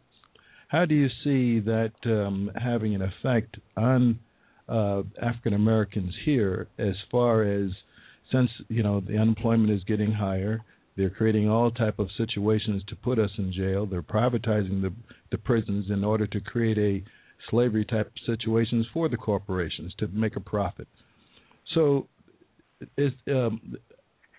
I see that the possible move and the opportunity to move to Africa is a very good way of going. There are a number of organizations throughout the diaspora here that are working towards that goal. But that happens every 50 years, sir. Unfortunately, it only happens because of lynching. When Martin Luther King was forced by Coretta Scott King to go and join forces with Kwame Nkrumah because he was becoming the first prime minister of Ghana, that first trip in 1955, he didn't want to go. He didn't understand that the civil rights had anything to do with the freedom of the people in Africa. It wasn't until Coretta Scott King threatened to leave him and the civil rights movement to get him to understand that Africa is the future. Okay, those who prepare for the future are the ones that will succeed, and Africa is the future. Malcolm X said it when he got back from his Hajj.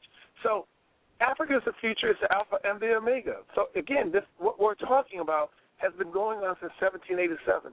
Black people, Afro-Americans, African-Americans, people of African descent have decided to come together when the pressure has become so overwhelming and overbearing from bigotry and racism or any form of oppression, then they want to run back to Africa, but they don't have a plan. And the plan that I'm trying to proselytize is in the book that I've written, A Man from Another Land.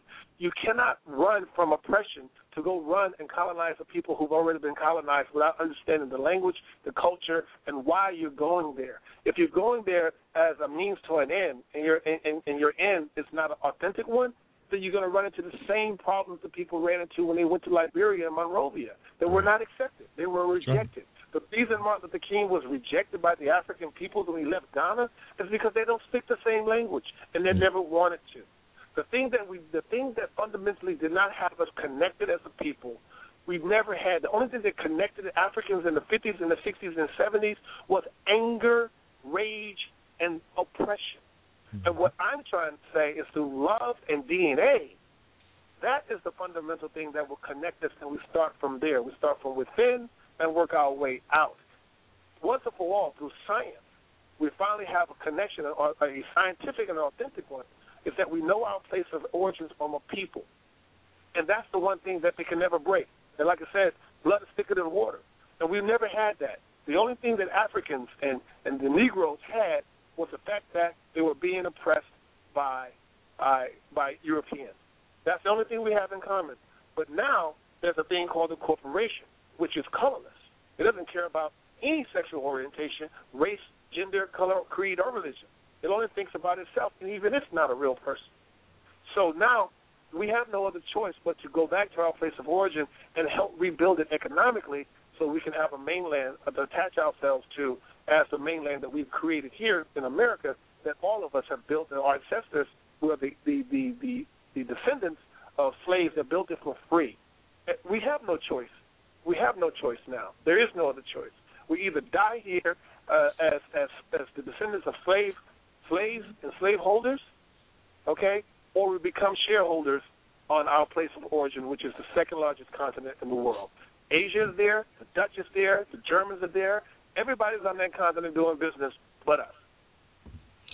I just want to say I'm very proud of you, brother. Aren't we proud of him? Knowledgeable, insightful, passionate. He's an extraordinary brother. Thank you, OK Power, for your call. And we're going to go to 818 very quickly. Please, you're with Isaiah Washington.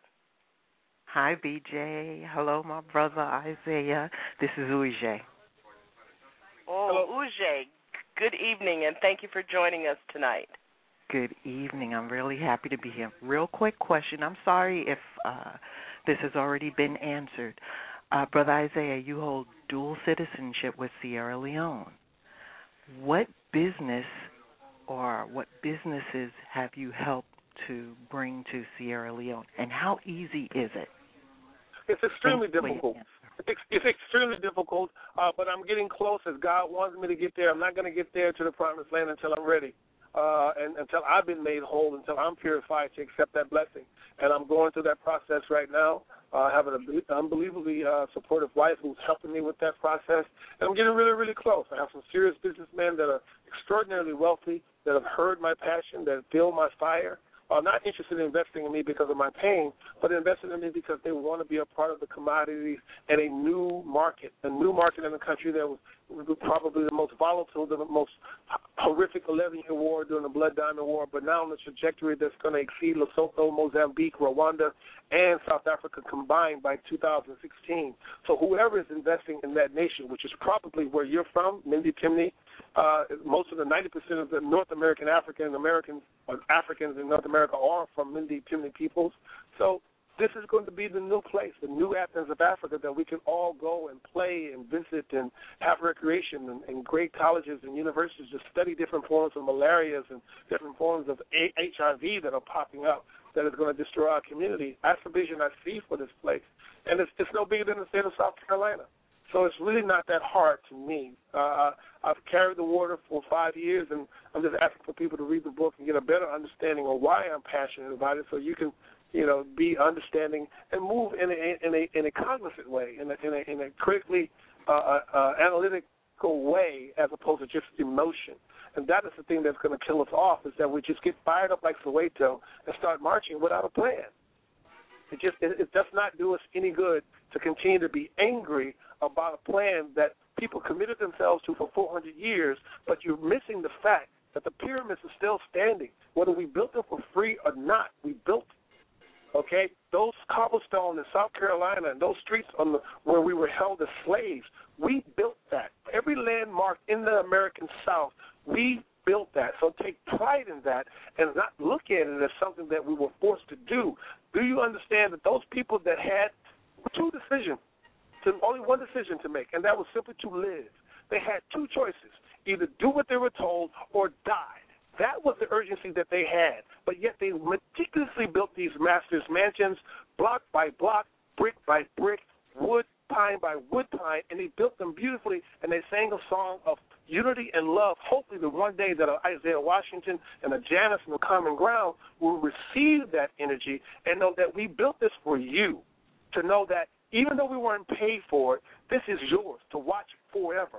Starting with the 72 pyramids, you only talk about 3, but there's 72 of them on that continent, and every single mansion on every single former plantation throughout the South were built by us. Even the rotunda in the White House was built by us. Until we embrace that truth and leave the anger and the dissension and the suspicion and the pettiness alone and look at the beauty of what we've done for free, then we can go about the business of investing in ourselves on another continent that is desperately awaiting our vision and our innovativeness to come and do it. Wow. Thank you for your call, and you're absolutely right that we have to have a clear vision, Isaiah Washington. And your book, A Man from Another Land, brings us the kind of vision that we need to embrace. You know, I am retirement age now, and I'm certainly interested in looking at a dual citizenship and a dual living arrangement in Ghana, either Ghana or Rwanda. The door is open, Janice, but unfortunately I have to run. I was supposed to be in the engagement at 8 o'clock, but I'm so sorry, but my wife has been patient. I know. But I have to go, my dear. But we have been honored by your presence and by your message and by your book and by your life's journey, and thank you so much for being such a good brother. No, Ashe, thank you, and all your listeners. Okay, that was our discussion, a very good discussion with Isaiah Washington. The book is A Man from Another Land, How Finding My Roots Changed My Life.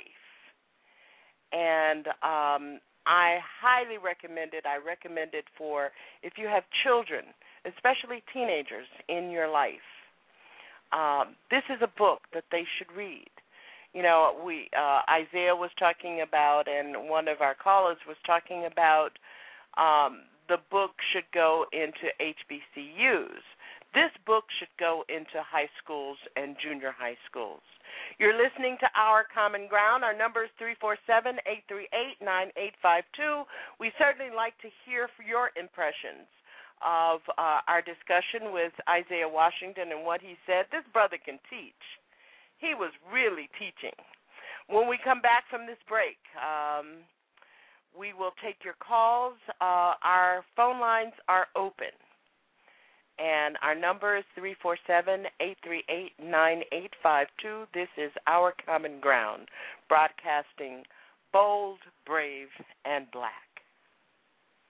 You're listening to Our Common Ground, bold and black, broadcasting at Blog Talk Radio. I'm Janice Graham, speaking truth to power and ourselves. Thank you for being with us tonight. One day, hey, there's a great big elephant down the way, going around talking, I'm sorry to say, about your mama in a scandalous way. Yes, he's talking about your mama and your grandma too. And he don't show too much respect to you. Now, you weren't here, and I sure am glad, because what he said about your mama made me mad. Signifying monkey, stay up in your tree. You are always lying and signifying, but you better not monkey with me.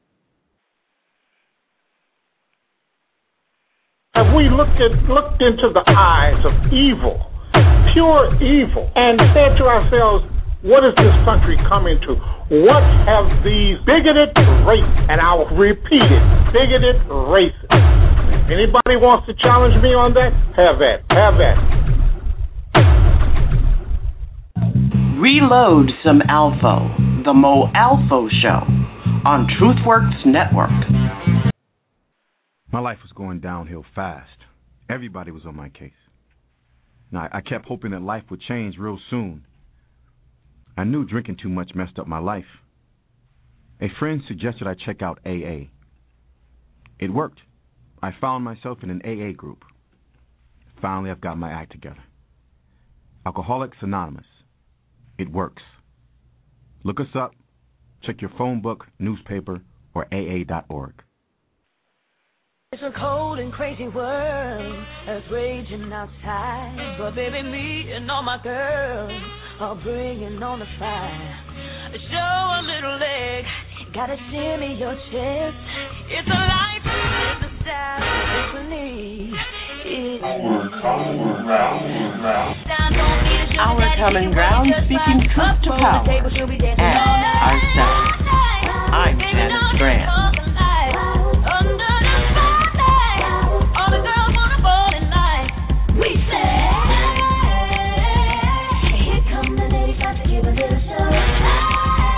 Ground broadcasting gold, green, and black.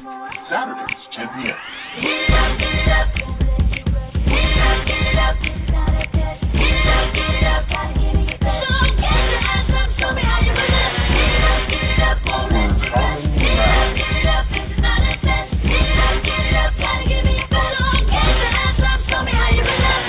Our common ground. And thank you for being with us tonight. We're going to head right into our chat room, and thank you all for your great conversation. I think that this brother has it all right.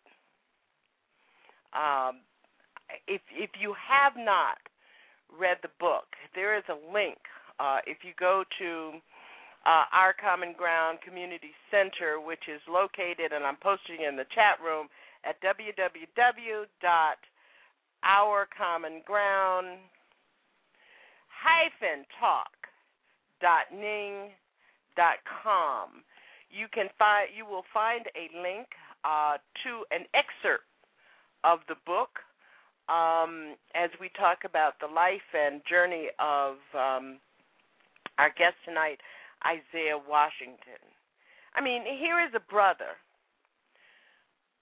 who is so knowledgeable about our history and how one event and one set of pieces of our history connect with another event.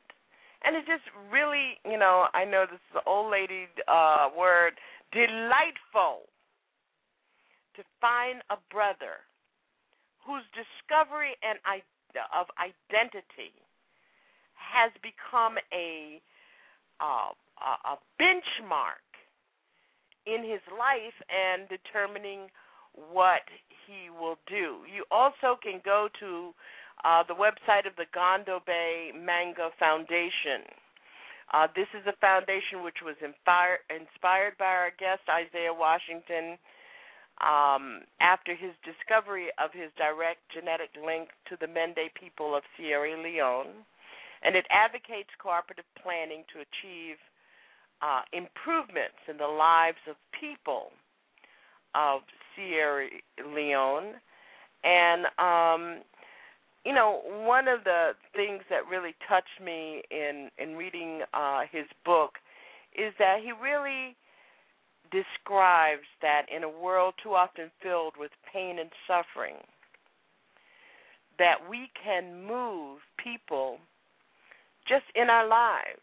I mean, I'm not understanding. We're talking about, and Sarah in her call touched on it, how we can get this kind of story and information out to people.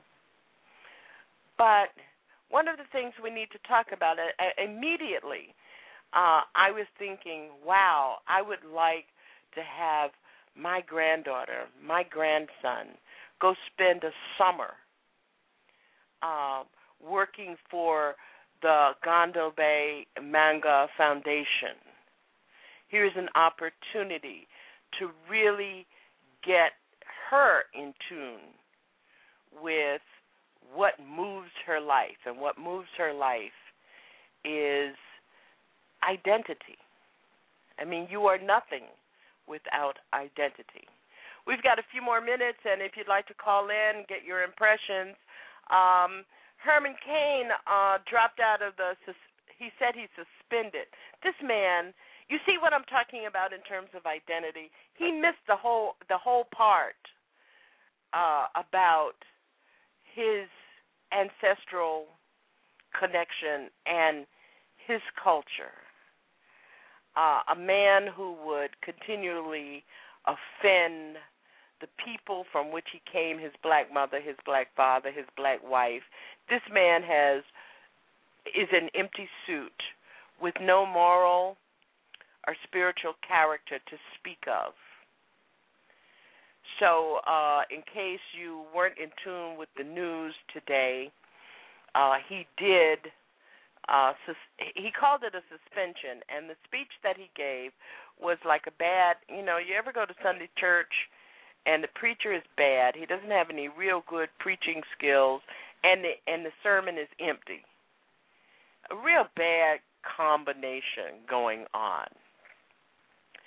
So, and the thing is that we have been distracted by that. I'm suggesting that Our Common Ground is a big supporter of the Black Agenda Report. We're a big supporter of the Black Commentator. On our website at ourcommonground.com, you can find a listing of the best Black political, cultural, entertainment blogs on the Internet. We need to seep ourselves in finding ourselves. We need to occupy our black minds. Hashtag Occupy Black Minds. We need to use social media in a way to build relationships. One of the reasons that I'm so committed to Black Talk Radio is that we need to come together to analyze through our black mind what we know about who we are and what this journey has been about. We need to analyze the events before us and not become distracted, but get focused and strategic about the path that we are taking, the journey that we must plan, the strategic elements of those, and at the core of it, even wealthy people, very wealthy people, are thinking about the children in their families and how they can make them more wealthy, even children who haven't been born in their families. And we need to begin to think of that. Thank you so much, Sarah and Okrapara and Yuji and Alpha for your calls tonight, and LDX. And don't forget to check out LDX at Enter the Lion's Den and Alpha, the Alpha Show, on our TruthWorks network. Next week, E. Patrick Johnson, 10 p.m., Sweet Tea, Black gay men of the South. He illuminates the fabric of black gay men's history, and he will be joining us. That's E. Patrick Johnson, and we're excited to have him. And we thank Isaiah Washington so much for being with us tonight. And for you. Thank you so very much. You've been tuned to Our Common Ground. I'm Janice Graham. Thank you so much for being with us tonight. And don't forget, hear Our Common Ground each Saturday, 10 p.m., speaking truth to power and ourselves, transforming truth to power, one broadcast at a time. Have a great weekend.